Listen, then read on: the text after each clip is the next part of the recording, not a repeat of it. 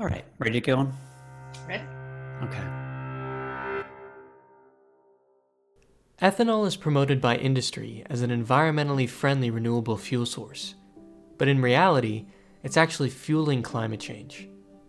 In this episode of Stories from the Floodplain, Dr. Tyler Lark from the University of Wisconsin-Madison discusses his recent report on ethanol's contribution to higher carbon emissions and how the nation's landscape has been changed to satisfy its false promise. PRN's Robert Hirschfeld conducts the interview. Our guest today is Dr. Tyler Lark. Tyler is a scientist at the University of Wisconsin-Madison Center for Sustainability and the Global Environment, where he leads research on U.S. agricultural land use change and its impacts on our nation's land and water resources. Tyler, thank you so much for joining us today. Yeah, thanks for having me. Happy to be here. So we are in the middle of ag country, of row crop ag land. I am in Illinois, you're in Wisconsin. Growing corn is big business in the Midwest. A lot of the corn that we grow is used to make ethanol, a biofuel, which is mixed with gasoline to fuel cars. Ethanol was promised as a renewable fuel source with a lower carbon footprint than fossil fuels, and one that would also benefit the American farmer. Tyler, you co-authored a study published last month in the Proceedings of the National Academy of Sciences, which challenged some of the claims about ethanol as a green, climate-friendly fuel. Can you give a short summary of your research and what you found about ethanol? Yeah, so with this study, we really set out to understand the role that corn ethanol development and that broader renewable fuel policy had in shaping the American landscape and its associated impact on things like greenhouse gas emissions and water quality. We found that, perhaps unsurprisingly, when you increase demand for corn for use as a fuel, that stimulates crop prices. And then that in turn caused expansion of corn acres and ensuing consequences for things like carbon emissions, fertilizer use, and nutrient pollution. From your study, you found that, I'll just cut to the chase, you found that ethanol isn't a particularly climate-friendly fuel. In fact, it may be no better, it may even be worse than gasoline in terms of greenhouse gas emissions. Which elements of the ethanol life cycle and production cycle are really driving ethanol as a greenhouse gas emitter? Yeah, so it turns out this concept of land use change is really important and critical in that overall greenhouse gas balance of ethanol relative to other fuels. And so it's this idea that if you expand the area of land used for cropland in general or corn in particular, that has associated, consequences for the environment, essentially. And so anytime you, for example, plow up something like a perennial grassland and put that into annually cultivated cropland, you're going to release some additional carbon emissions, some additional carbon from the soil out into the atmosphere. Similarly, if you switch your crop rotations on existing cropland, so switch from something like soybeans or wheat to corn, we know that corn's a relatively intensive crop, and so it takes extra fertilizer to help it grow. And when you apply that fertilizer, you get some nitrous oxide emissions from the nitrogen application, which is a potent greenhouse gas. And so you get additional emissions there. So it's really that component associated with land use is really all that we focused on in this study, but it's a key factor in that overall balance. And so that's what we want to take a closer look at in hindsight now that we've seen this policy in enactment for about 15 years. And so raising corn takes fossil fuel inputs. You have to use fossil fuels to produce corn, whether you're talking about fueling equipment or fossil fuels that go into fertilizers. And then, like you're saying, you're also changing the landscape in a way that may be detrimental in terms of carbon emissions. What would or could be on the landscape rather than corn that might have what would possibly be more climate friendly than corn? What's the alternative to have on the landscape? Yeah, so both we see changes happening on our existing croplands. So if you think of, in Wisconsin or Illinois, you might traditionally see like a corn soybean rotation or corn soybeans in a small grain like wheat or oats or alfalfa. And increasingly, when corn prices are really high due to any increase in demand, whether it be for corn ethanol or something else, you're going to get more corn each year and less of those rotations and more corn. And so that's one of the big changes that we see is just more continuous corn monoculture year after year rather than rotations with other crops. But then you also see changes on what they call this extensive margin. So more land coming oftentimes back into production that may have been set aside for other uses for a while. So things like grassland pastures, so pasture, either whether it's for dairy cattle or grazing cattle or whatever it may be. So, you know, that grassland coming back into agricultural production, or something like land enrolled in this conservation reserve program, which is a federal set aside where it's more marginal areas that used to be cropped historically, but had been set aside in this federal program used for conservation for periods of usually 10 to 15 years. We saw a lot of that land coming back into production during this time period.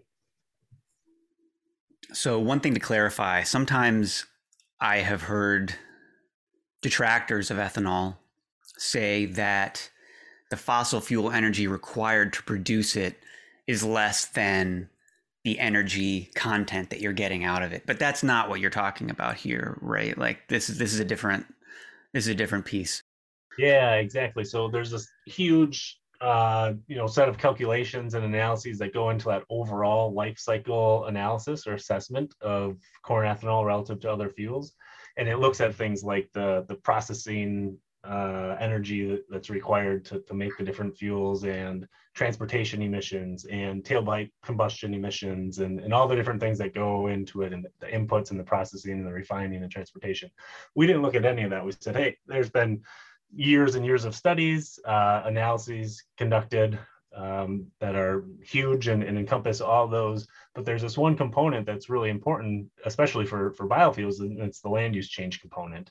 And most analyses of the overall life cycles had looked at this, but a lot of them had to be done kind of projecting out in the future, making some assumptions and guesses of what might happen, if we use a bunch of land for corn ethanol versus what might happen without it.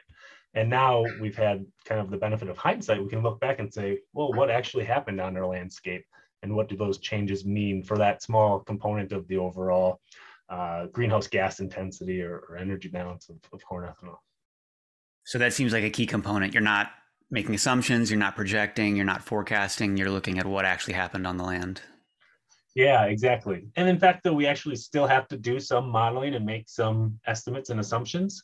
But the benefit is we only have to make about half as many as we used to. So if you jump back to 2005 or 2007, when they were first discussing this large policy called the Renewable Fuel Standard that basically mandates that we blend some corn ethanol into our transportation fuel supply, back then they were making projections and they were trying to estimate what would happen with this policy and increased corn ethanol demand, and what would happen without the policy. And then that difference is essentially the environmental outcomes of what they're trying to predict.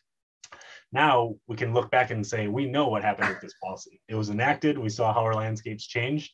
We only have to estimate what we think might not have, or what would have happened in absence of that policy. And so it removes one of those sets of projections and assumptions and uncertainties, so we can, much better constrain these estimates of environmental outcomes and get a better understanding of the overall environmental footprint of this fuel and policy. You mentioned the Renewable Fuel Standard, which is key to understanding how ethanol works economically, the incentives for it in the United States. Basically, the federal government mandates that some percentage of ethanol be blended into gas for vehicle use. And there's kind of some back and forth about what that percentage should be, whether it should be more or less. But right now, it is a federal mandate to blend ethanol into gasoline. That's exactly right. So it was initially passed back in 2005 and then greatly expanded in 2007. And so it's this federal piece of legislation that Congress enacted and essentially set out these increasing volumes each year. So they said, we have these targets and these goals of trying to increase the amount of renewable fuels blended into our transportation fuel supply. And that kind of went up incrementally each year, and to the point where we are today, which is essentially about 10% of our gasoline is ethanol, most of which is coming from corn. Most of which is coming from corn. So I want to ask you about this. Well, I'm not a scientist. I've got you, a scientist here. I want to ask about the concept of biofuel and ethanol more generally, because it seems like there's some confusion. Biofuel is a larger umbrella term for many different fuels that are derived from, biological products. But even within ethanol, we're talking about potentially different products. And so can you just quickly break down like what is a biofuel and what are the differences in ethanol and what is corn ethanol in particular? Yeah, so you hit it exactly right. Biofuels is much broader environmental term and probably encompasses any bio-based product that you can use as a fuel. But corn ethanol often comes up in that discussion, and in some cases is used synonymously because in the United States, corn ethanol is the predominant biofuel that we've had to date. And so this policy, for example, is just one example, set out annual levels of several different types of biofuels that were intended to be blended into the fuel supply. But corn ethanol is often referred to as a first generation biofuel. It was sort of one of the earliest ones we had and relatively easy to produce and ramp up production. And so that's the one that really took off. It was sort of the lowest level of lowest level of technology of all these biofuels, and it had the lowest thresholds and standards for hopeful greenhouse gas emission reductions. So that's what they call a conventional renewable fuel in this policy compared to something like a more advanced renewable fuel. And so it's this first generation. You make ethanol alcohol from the corn starch, from the starch in the corn kernel, and you get back some feed byproducts and other things, but it's a relatively straightforward process of using corn for ethanol. And so to date in the United States, I think about 87% of all the biofuels we've produced under this large renewable fuel policy has come from corn ethanol. And it's really the predominant biofuel in use today. Other common ones, though, are things like biodiesel made from soybeans. And there's a lot of other types of renewable fuels that can qualify under this federal policy. So I think there's renewable natural gas and other things that qualify under similar policies. And so a whole slate of things that could be called a renewable fuel or a biofuel, but corn ethanol really has dominated in the United States, at least. And in other countries, things like Brazil, they have a lot of ethanol made from sugarcane. And so it really can vary based on region and resources that are available. So other biofuels might have very different profiles than corn ethanol in terms of energy efficiency and greenhouse gas emissions. Is that correct? Yeah. Yep. And so even if you are perhaps revealing some of the downsides of corn ethanol, it's not necessarily a statement on what other biofuels, the prospects for other biofuels. Right, absolutely. So one of the hopes and whole goals of this research was to look back at our policy to date and at corn ethanol, which has been our predominant biofuel to date, and say, what are the lessons that we can learn from this initial kind of approach and technology that's been used, and hopefully apply some of those lessons to design and develop better biofuels moving forwards. So one such technology that a lot of folks are researching and has promise for greater greenhouse gas mitigation benefits and greater overall benefits is cellulosic biofuels. So this is considered like a next generation biofuel where you make the fuel off of basically the plant matter rather than just the corn kernel. You could use corn stalks as one, but a lot of research is going into using things like prairie grasses or other native grasses like switchgrass. And so could you use those types of feedstocks, those types of inputs that are much more easier on the environment, right? Much more environmentally friendly. If you can have a perennial native grass species on the landscape and use that as a feedstock rather than intensively cultivated corn, that could have huge environmental benefits, help improve water quality, provide some better wildlife habitat, and all kinds of benefits, and then still harvest that and perhaps turn that into a fuel or a different type of bioproduct. That could have a lot of benefits, and it could go a long ways in improving the environmental footprint of ethanol right now or other bio-based products. And so that's where a lot of the research is going. And I think what a lot of the hope was with this initial policy and push for getting renewable fuels into our transportation supply. Are there other externalities of ethanol? Are there other, consequences of growing ethanol, of devoting? It's like a third or a fourth of the corn grown in the U.S. goes to ethanol. Is that right? Yeah. Yep. So I think it's about a third initially maybe goes to like an ethanol refinery, but then you recover a lot of that kind of mass and things as a high quality animal feed, such that I think on net it's about a quarter of the corn produced is kind of used for ethanol as fuel. Got it. So that's a large percentage of. Yeah, it's a ton um, and a huge amount of area. If we have, 80 to 90 million acres of corn in any given year, we're talking about over 20 million acres across the entire country just devoted to growing corn for fuel. what can 20 million acres? Do you have like a geographic sense? Like compare that to a state. Do you know? Ooh, that's a good question. It's huge. I don't know. It's bigger than some states. It's bigger than your like small East Coast states, right? I should have a stat like that ready offhand, but I'll look it up. I'll look it up, yeah. and we'll insert a little editorial. This can be a little point, listeners. You can Google right now if you're on your phone and be like, "What is the size of 20 million acres?" And you can get back to us. Okay, so that's a lot. That's a lot of corn, and in addition to the greenhouse gas element, greenhouse emissions, are there other consequences of growing that much corn? Are there other externalities? Pollution. What are there other consequences of land use change? And are those measured or not? Yeah, so I mean, farmers are making great progress in their cultivation of corn. One of the key benefits and why it's so popular is it's really, really productive, and so that's great. So we're getting a lot of bushels out of it, a lot of bang for our buck when we grow corn, and also making good strides in conservation of trying to reduce the amount of tillage on the landscape that's associated with it and reduce nutrient inputs.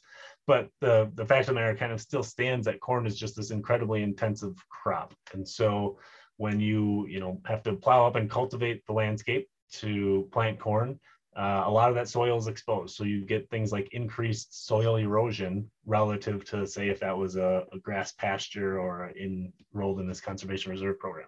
So you get more soil erosion, typically more runoff, and with the added fertilizer that needs to be applied to corn, you have both nitrogen and phosphorus as key nutrient pollutants that often leach out or run off and end up in the environment. And so it can contribute quite a bit to things like nitrate contamination of groundwater and drinking water, and phosphorus runoff ending up into surface waterways. And these things, we know lead to other consequences and are really a detriment to water quality. So we get things like harmful algal blooms or hypoxic areas, or these dead zones. So if you've heard of the dead zone in the Gulf of Mexico, one of the major contributors to that is all this nitrogen fertilizer use throughout the Corn Belt and throughout the Midwest that then flows through the Mississippi River Basin and out into the Gulf of Mexico, contributing to this large hypoxic area.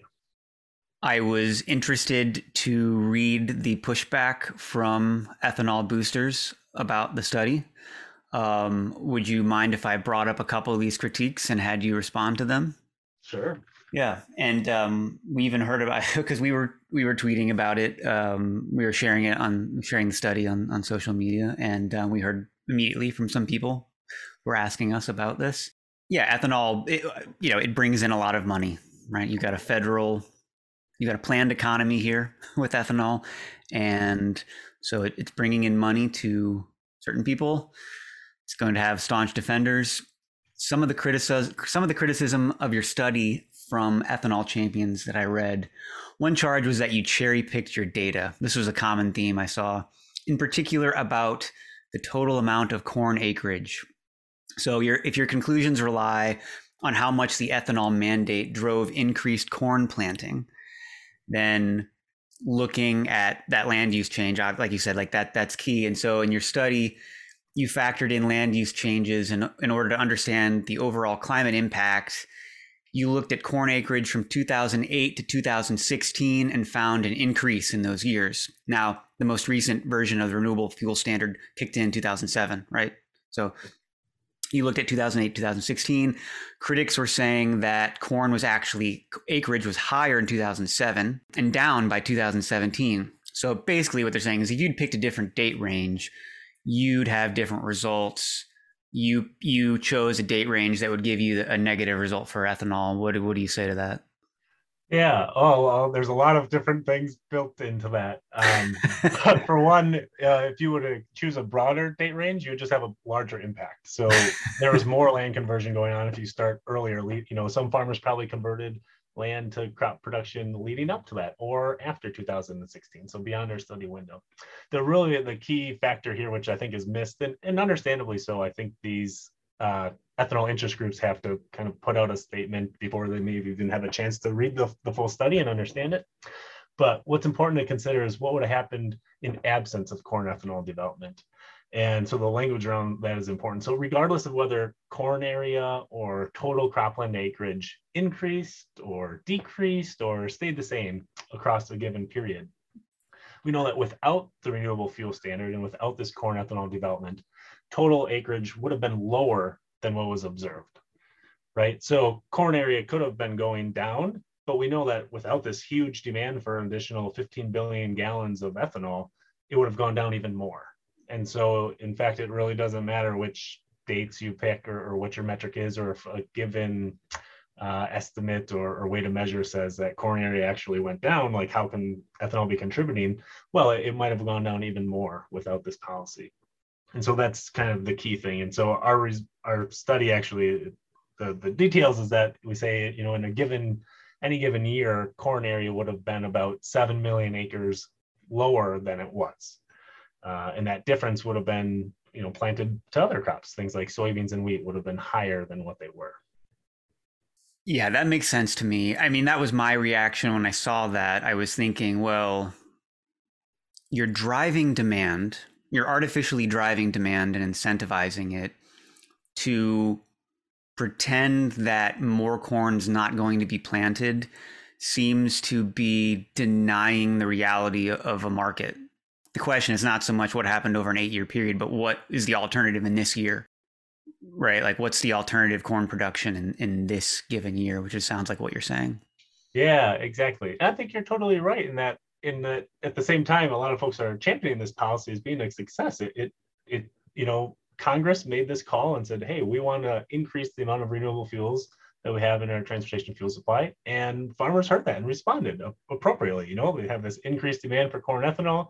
They're going to plant more corn on their existing cropland, but they're also going to pull some more land into production just because of overall higher prices. And it's, I think it's not surprising what we saw happen on the landscape. And it's also, in some senses, what people anticipated and in the sense wanted or what this policy stipulates. They said, hey, we want more corn ethanol, go out and get it. And that's what we got. Right. Yeah. It seems like speaking out of both sides of the mouth to say like the policy worked. We're planting corn. We're planting more corn. We're getting more ethanol into the fuel supply, but we're also not doing that. I don't know. That didn't make a whole lot of sense to me.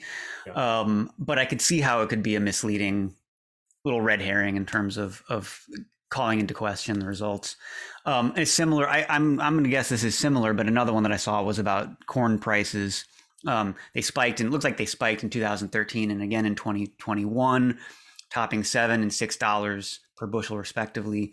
In between those years, in between 2013 and 2021, they were in a fairly narrow range, often between about $3 and $4 per bushel.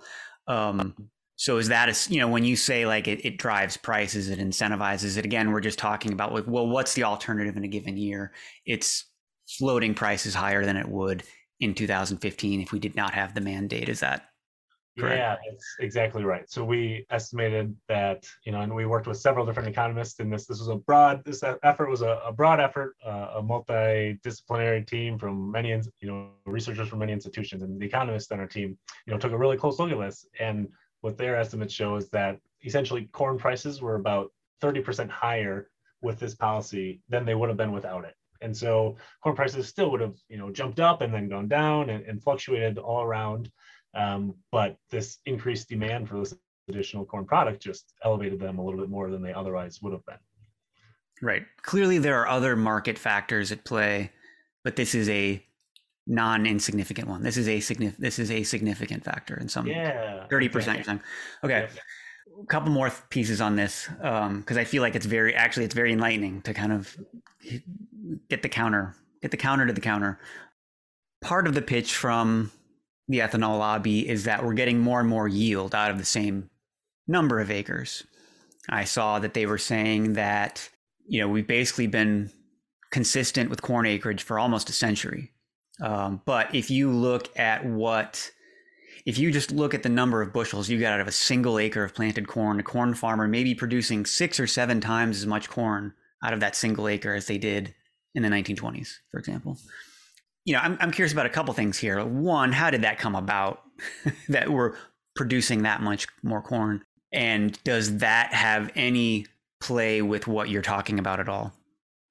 Yeah. Well, there's probably a lot of other people who know more how that came about, but essentially we've had a lot of investment in corn and agronomic research over these years, right? And farmers have become more efficient. They get more bushels for fewer inputs, and corn production just continues to make advances. And so that's absolutely correct, right? We're getting more bushels per acre, but the fact kind of still remains that that's fantastic. And in fact, if that was the only thing going on, then we would be able to return a bunch of land that was in corn production to conservation or to pasture production or something else, right? So we were getting those many more bushels per acre. We don't need as much land. And so if we didn't have this corn ethanol development, then that would open up a whole bunch of that existing corn land for other uses. And that's really that alternative scenario that you have to compare to when you're looking at the effects of this policy in corn ethanol. Yeah, got it. Okay, last one on this front. I was reading your paper and doing some research for this. I came across the term carbon intensity. Carbon intensity is what you're looking at, right, for this study. What is the carbon intensity of corn ethanol? Carbon intensity is the measure of the greenhouse emissions associated with producing and burning a transportation fuel. So other previous studies have found ethanol to be more climate friendly, to have fewer greenhouse emissions. And I think you touched on this earlier, but what did those studies not take into account? It seems like I heard, whether that's EPA or California Air Resources Board or the United Nations, like it's like that. Those were some of the entities being bandied about as having, we labeled ethanol a clean fuel. What has been missed that you have taken into account? Yeah, so a lot of these previous estimates, it really comes down to the land use change component. And that's what we sort of revised here and could look back on now in hindsight to understand what actually happened. So for example, the EPA made some projections back when this policy first came out and just estimate a really, really small amount of land use change in the United States. And probably rightfully so. Like there hadn't been a whole lot of cropland expansion happening for the last 3 decades. So nobody probably anticipated or expected it. But what we saw is once this policy got enacted and had this increased demand for corn for use as fuel, there was a large response. Farmers responded, and we got more corn on the landscape. And so I think, a lot of those projections that were initially made were really hard, but they did the best they could. And to the extent that we can look back now and revise it, that's sort of what we tried to do here. If you're enjoying this episode, consider leaving a review on whatever platform you use. And donate to Prairie Rivers Network so we can keep bringing you important conversations with experts and leaders in this field. Thanks for listening, and here's the rest. Why did you want to do this research? We've been studying agricultural land use in the United States for about the last decade. And over this time period, really saw this large resurgence in cropland expansion or in conversion of grasslands and other natural or semi-natural areas into crop production. And we'd always get asked this question of, is corn ethanol contributing to this? And if so, what proportion is it leading, or causing this? And we never had an answer, and no one else really had a good answer either. It's a really hard question. What are driving these landscape changes? And so about 5 years ago, we just said, okay, if we want to answer this question, what would we have to do to do that? And went out and sort of assembled this team of economists and crop modelers and environmental scientists that we needed to answer this and figure out what contribution corn ethanol development has had on these large scale landscape changes that we've been seeing. I read in your bio that you grew up on a small farm. Is that right? Yeah. Yep. How did that inform your path to where you got today and what you're doing now? I basically got to see on a daily basis that intersection of conservation and agricultural production and everything that goes with it. And so it's, that agricultural background is still a large piece of who I am. And at the same time, I, also value the environment and recreating in it and everything it provides to humans and wildlife and everyone else who depends on the environment. And so agriculture has such a large influence on our environment and land use, one of these predominant drivers of our global environment today. So I think this intersection of land use and agriculture and the environment is a really interesting but important place to study and put our effort and emphasis, because any positive changes we can have there, I think, can have really large positive outcomes for a large amount of people. When I sometimes talk to someone who's not as conversant with the issues that we face in Illinois, they'll ask me, what are the major things to be worried about in terms of water pollution? And I'm like, ag, and ag. But, something that is difficult is that we don't want to be in the business of demonizing food production. There's a real quandary here in terms of agriculture is driving a lot of water pollution, other pollutants as well, and it is driving land use change. But we also clearly need to produce food for people here at home, abroad. It's difficult to kind of navigate that dynamic, I think, sometimes as an advocacy organization. For you, what you're doing, and maybe kind of growing up on a farm helps with that. But how do you think about that? I mean, are you concerned that your research is, casting farmers in a bad light? How do you kind of manage the work that you're doing with the recognizing that we need to be producing healthy food? Yeah, I think we struggle with a lot of the same issues that you just mentioned. As scientists, we're just trying to come in and provide some extra data points and better understanding of the systems, so that hopefully everyone involved and all the stakeholders can use that information and drive improvements and better decisions moving forwards. But it's absolutely a challenge, right? Agriculture is crucial. It's vital to us as humanity and society, and provides all these terrific goods and services, but there are also a lot of environmental externalities and costs that come with it. And so it's trying to balance those and making good decisions to the best that we can to try to help reduce the negative environmental impacts and try to maximize the benefits. And I think our farmers are, they are often the best stewards of our land, right? They rely on land for their livelihoods. And so in some cases, in this case, perhaps even, you can, in some spots, look at maybe the policy rather than the individual actors or the producers, right? And so that's why we take a look at this policy to say, how is it set up? What does it incentivize, and what are some of the spots where it worked really well, and where are some of the spots where there may have been some failures in it that led to things and outcomes that we don't necessarily want.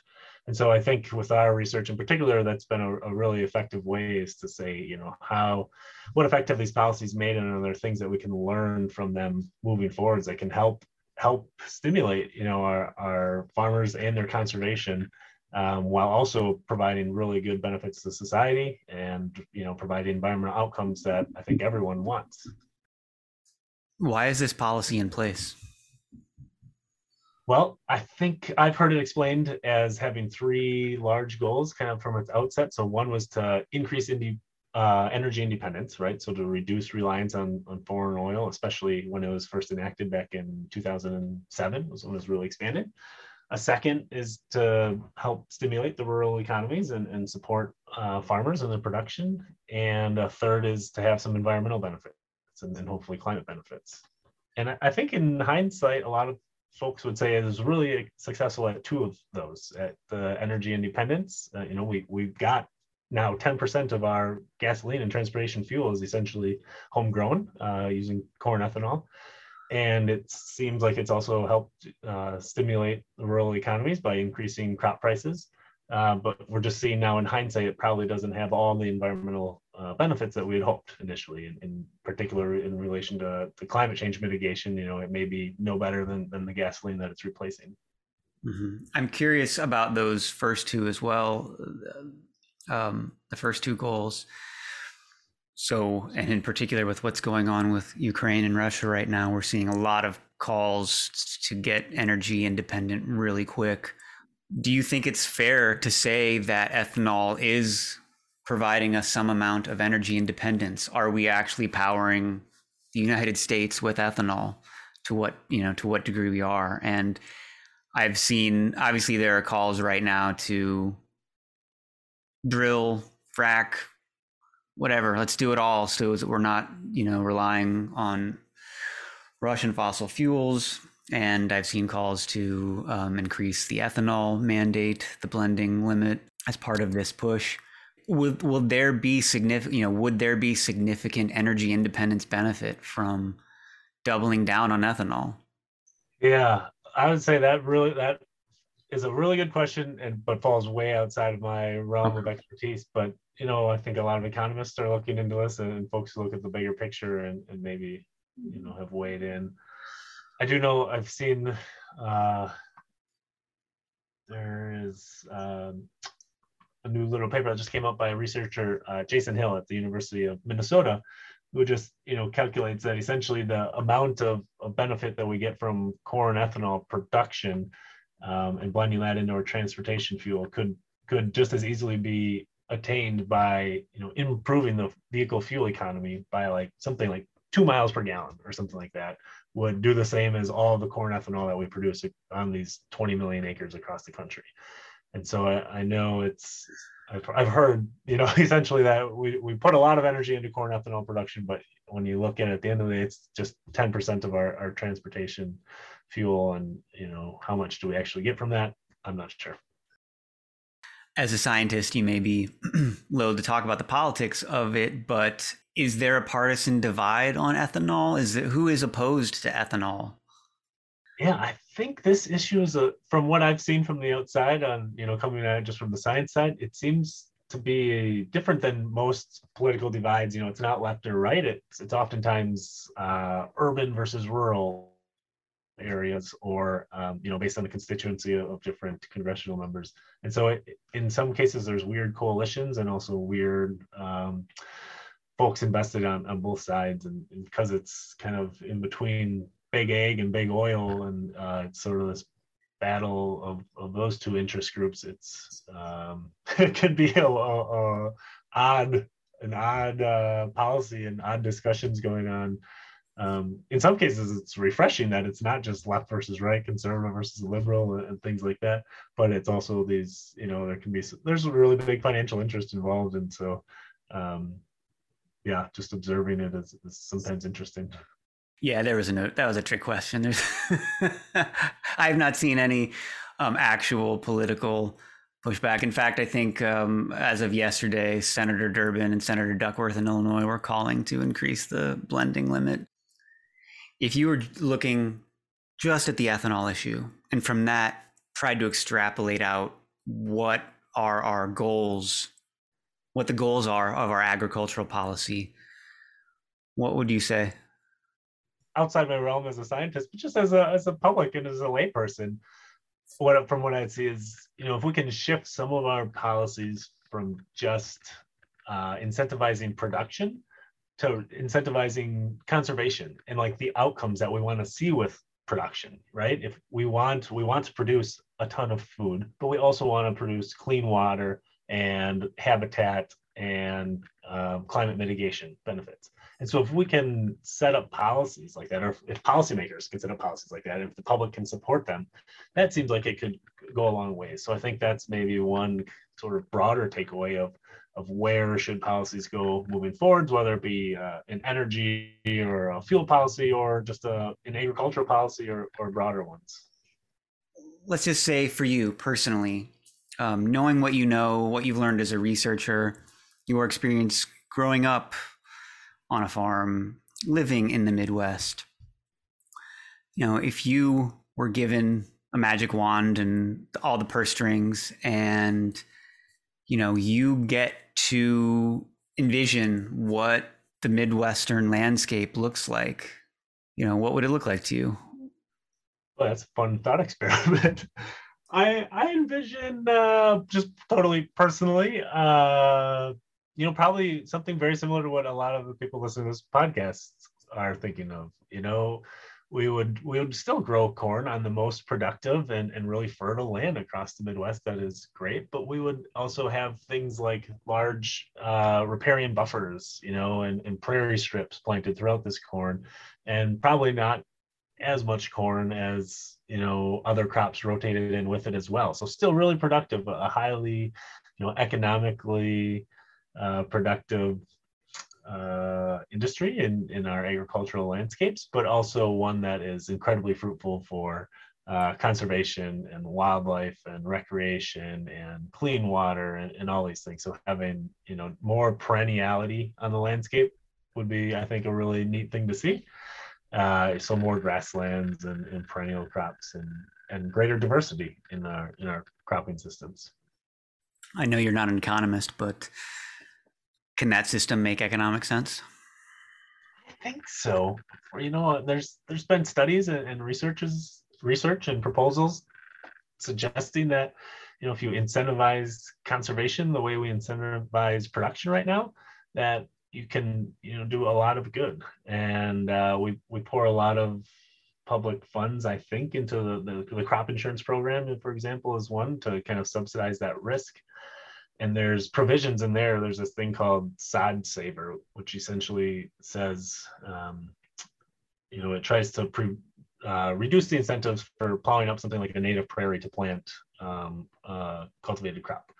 And I think pretty much everyone would agree, like, that's a great provision. We shouldn't be plowing up like some of our best remaining native prairies to plant crops. They're often in spots that aren't that great to plant crops anyways. So yes, let's not subsidize that production and that risk. Let's put that funding elsewhere.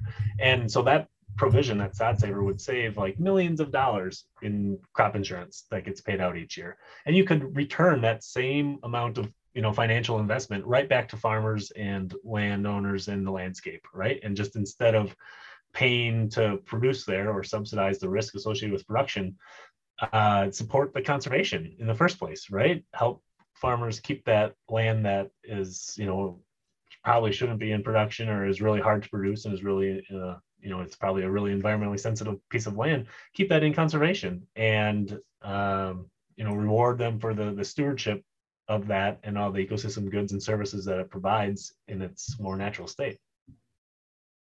I can hear a few of our members screaming that we shouldn't pay people not to do something problematic, but maybe this is the reality we're in. Oh no, I take it back. I take back whatever I just said. See, that's what happens when we lead astray and we get into a policy discussion. That's why I'll stick to the science. We have found it very difficult to make progress on agricultural issues. I have my opinions about why that is, but any thoughts as a scientist? Do you think this is a particularly difficult area to change how business is done? I mean, I want to not overlay it with normatives, we got to do this, we should or shouldn't do this, but just just changing the status quo. Do you think this is, I wonder if you might see this as a particularly difficult area? Yeah, I think you said it well. It's changing is hard. It's really challenging, and especially if it's the way that things have always been happening, which isn't to say there's resistance within this industry. I think there's lots of producers are eager to improve their practices and are asking and pulling for greater conservation efforts and support and funding to help them do it, and people to appreciate the strides that they're making. And it's a huge, it's a really big issue, it's a really big industry, it's a really big important concept. So I think that change just takes time and effort from everyone. It's a collaborative effort. It's the producers on the ground who are making change and making progress and making strides. It's the researchers who are trying to provide the better strategies and practices to help support them and enable that. It's the folks like Prairie Rivers Network, advocating and helping get those policies and those practices put into place. And it's just sort of all of us coming together collectively and collaboratively to saying, hey, we all want the same things. We all want clean water. We all want clean air, and to mitigate climate change, and to also have great production that supports us as humanity and supports society and supports our individual livelihoods. And so it's a huge system. There's always going to be growing pains and challenges along the way, but I think that's why it's so interesting and important that we all work on it and keep striving to make progress together towards some of those goals, those common shared outcomes that we want. That's a very positive answer. Cynically, though, I have to come back and say, do we all want clean water? I would hope so. I think we all want clean water. Yeah, I can't think of anybody who doesn't. If some, maybe there's interest groups that don't want clean water, or their particular interests run counter to it, but if they could get both whatever they wanted and clean water, heck yeah, who wouldn't want that? If they can get both, they won't reject the clean water, but they've got to have the other piece in place, is how it seems. Seems like there's an uneasy relationship between the oil industry and ethanol.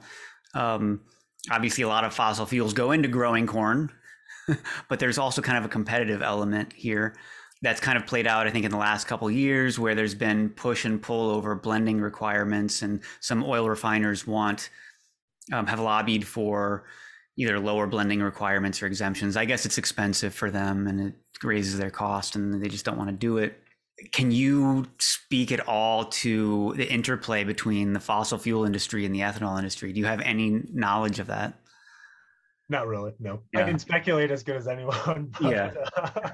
I guess what I'm asking is, like, as you put this study out, about ethanol being problematic, are you owned by big oil? No, yeah. I think it's been interesting to come in as a third party, ethanol has got their interest and oil has an interest. I don't know whether it's against or parallel or tangential or whatever it may be. And then, we're coming out from the environmental side of like, hey, we want to make sure whatever we're using our transportation fuels has the best environmental footprint and best outcomes possible. So sometimes we'll see like other researchers getting tugged or pulled in different ways or something, or not really the researchers, but just those two industries clashing or collaborating in some senses, who knows. But we definitely try to stay out of that, and we've never gotten funding from corn growers or the ethanol industry, and have never gotten funding from oil producers or the refining industry. Try to just stick with coming in and say, hey, we want to do the best we can with our transportation fuels. How do we do that? Or at least, provide the science to say, well, if folks who are smarter than us can make a decision of how we should design our policies, we can help give some of the data to help inform those decisions, hopefully. Got it. So you're not trying to break the back of the ethanol industry to benefit big oil? Definitely not. In fact, if anything, it's like counter to that. And that would maybe be I would think a sad takeaway. I hope people don't take away from our study is that we should have more oil and more gasoline. If anything, it's the opposite. It really adds emphasis to the urgency of finding true solutions to climate change and other challenges like, global biodiversity loss. Corn ethanol is probably turning out to be not the solution that we thought it would be. It doesn't have as large as climate benefits as expected, and comes with all these other environmental externalities. And that just adds further urgency to finding better alternatives, next generation biofuels that can help reduce our reliance on oil and gasoline while also having, benefits for the environment and water quality and greater climate mitigation potential. And so really it just kind of tells us like we need to double down, right? We need to work on climate change, and we need to do it in ways that are really meaningful. So not just striving for fuels that have 5 or 10 or 20% reduction in greenhouse gases, but ones that reduce them by 50% or 100% relative to gasoline, and setting our targets a little bit higher and trying to make real tangible progress. Because the alternative, sticking with status quo is not a solution. But also some of the first generation solutions that we were hoping might help get us there probably aren't doing the trick or going to get us where we really need to go. So a question I hope you won't be offended by. Does the kind of scientific research that you're doing matter? Are people going to listen? I feel like we are in a constant state of ideological warfare in this country, with like the various camps arrayed against each other, and everyone's got their biases, and you marshal the facts that are convenient and talk about how you've cherry picked your data if it's inconvenient, right? Like, can you make me a case? I want to feel some hope here. Make me a case for the importance of scientific research as we go about setting our policy agenda in this country. What do you think this can do? What impact do you think this can have? Yeah, I think I'm hopeful. I think there is obviously a huge need for good science in this and in so many fields. And so certainly we have to try. And so we do the research and we put it out there. In some case, then it's outside of our hands, and where it goes is a broader question and it has broader implications. But on this topic, it really feels like there is interest and desire to know how these policies are impacting our landscapes and what the outcomes are. And so, everywhere that we share this research, everyone is really receptive, wants to know more, wants to understand what are driving these changes, what are the outcomes, and how could we improve upon these policies and just these technologies moving forward. So I'm optimistic. I think there's opportunity, and I think there's receptiveness, across from the industry to government to other, folks in stakeholders in this world. And I think there's hope for it. Yeah, I think there's a lot of hope. Good. Well, we're trying to champion science here at this organization, so I hope that's the case. Do you know where we are right now in terms of the renewable fuel standard and this policy? And it's set to terminate, actually, right, this year, 2022. So can you just say something about where that is and where it might go? Yeah, so we're really at a pivotal moment for this renewable fuel standard, or the policy that governs our renewable fuels and our transportation supply in the US. And so the policy, which was enacted back in 2007 in its current form, stipulates biofuel volumes and types annually through the year 2022, so up to this year. And what happens next is essentially up to the EPA. And so this year they're doing large environmental reviews and collecting a bunch of stakeholder input and external feedback, and trying to understand this issue and decide what this policy should look like moving forwards. But it's essentially a decision point where the decisions made this year for this policy will probably help define what our renewable fuel portfolio and what our landscapes look like moving forward into the foreseeable future. And so it's a chance to take a step back, kind of look at where we've come from and what the outcomes of that have been, and where we as a society want to go moving forwards. Great.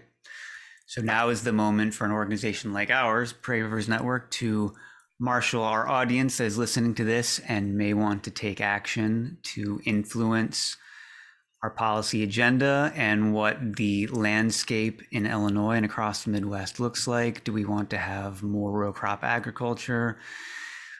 Do we want to do something different? Do we want to keep nutrient pollution out of our waterways? Do we want to have wildlife habitat corridors along our rivers?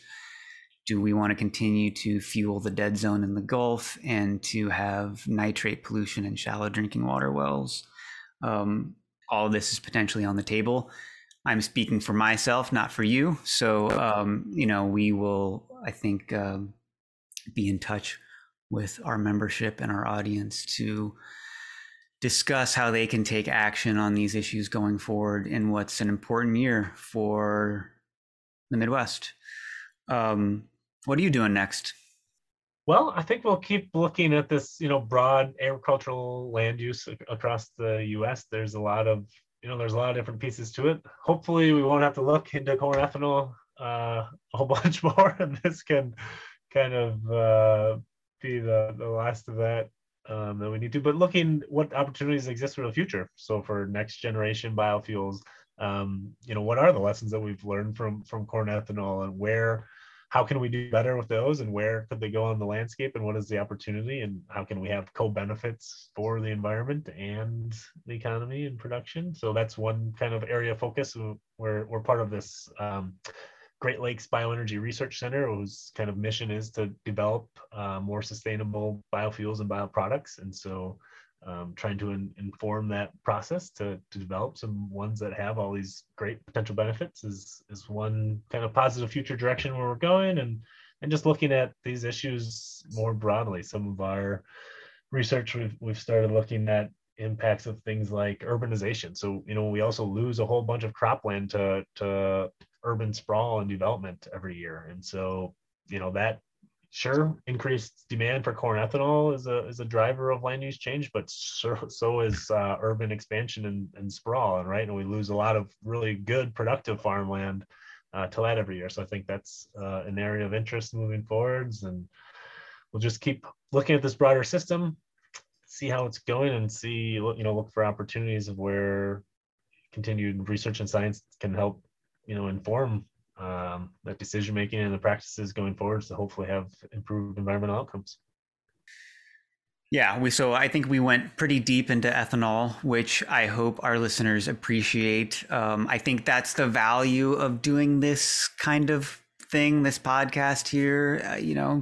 Not that I don't get value out of Twitter and short thoughts, but sometimes it's nice to be able to dig into the details and understand the nuance, and not have all of the context be laundered out of the conversation. So I hope value was achieved there. Again, so Tyler, really appreciate your time, appreciate the work that you're doing. I want to be optimistic. I really do hope it is valuable. I hope there are people in DC that are going to listen to your findings. So again, thank you for your time. Thank you for coming on our podcast today. Yeah, thanks for having me. It was a fun conversation, and glad we could, share some more insights about this topic and hopefully spur some interest for everyone as well. So thanks again. A special thank you to Dr. Tyler Lark for his research and his effort to shine light on how ethanol and its production is exacerbating climate change. You can find more information in the description of this episode. If you'd like to support this podcast and the work Prairie Rivers Network does to protect water, heal land, and inspire change, you can donate and become a member at prairierivers.org. Thanks for listening, and we'll see you next time.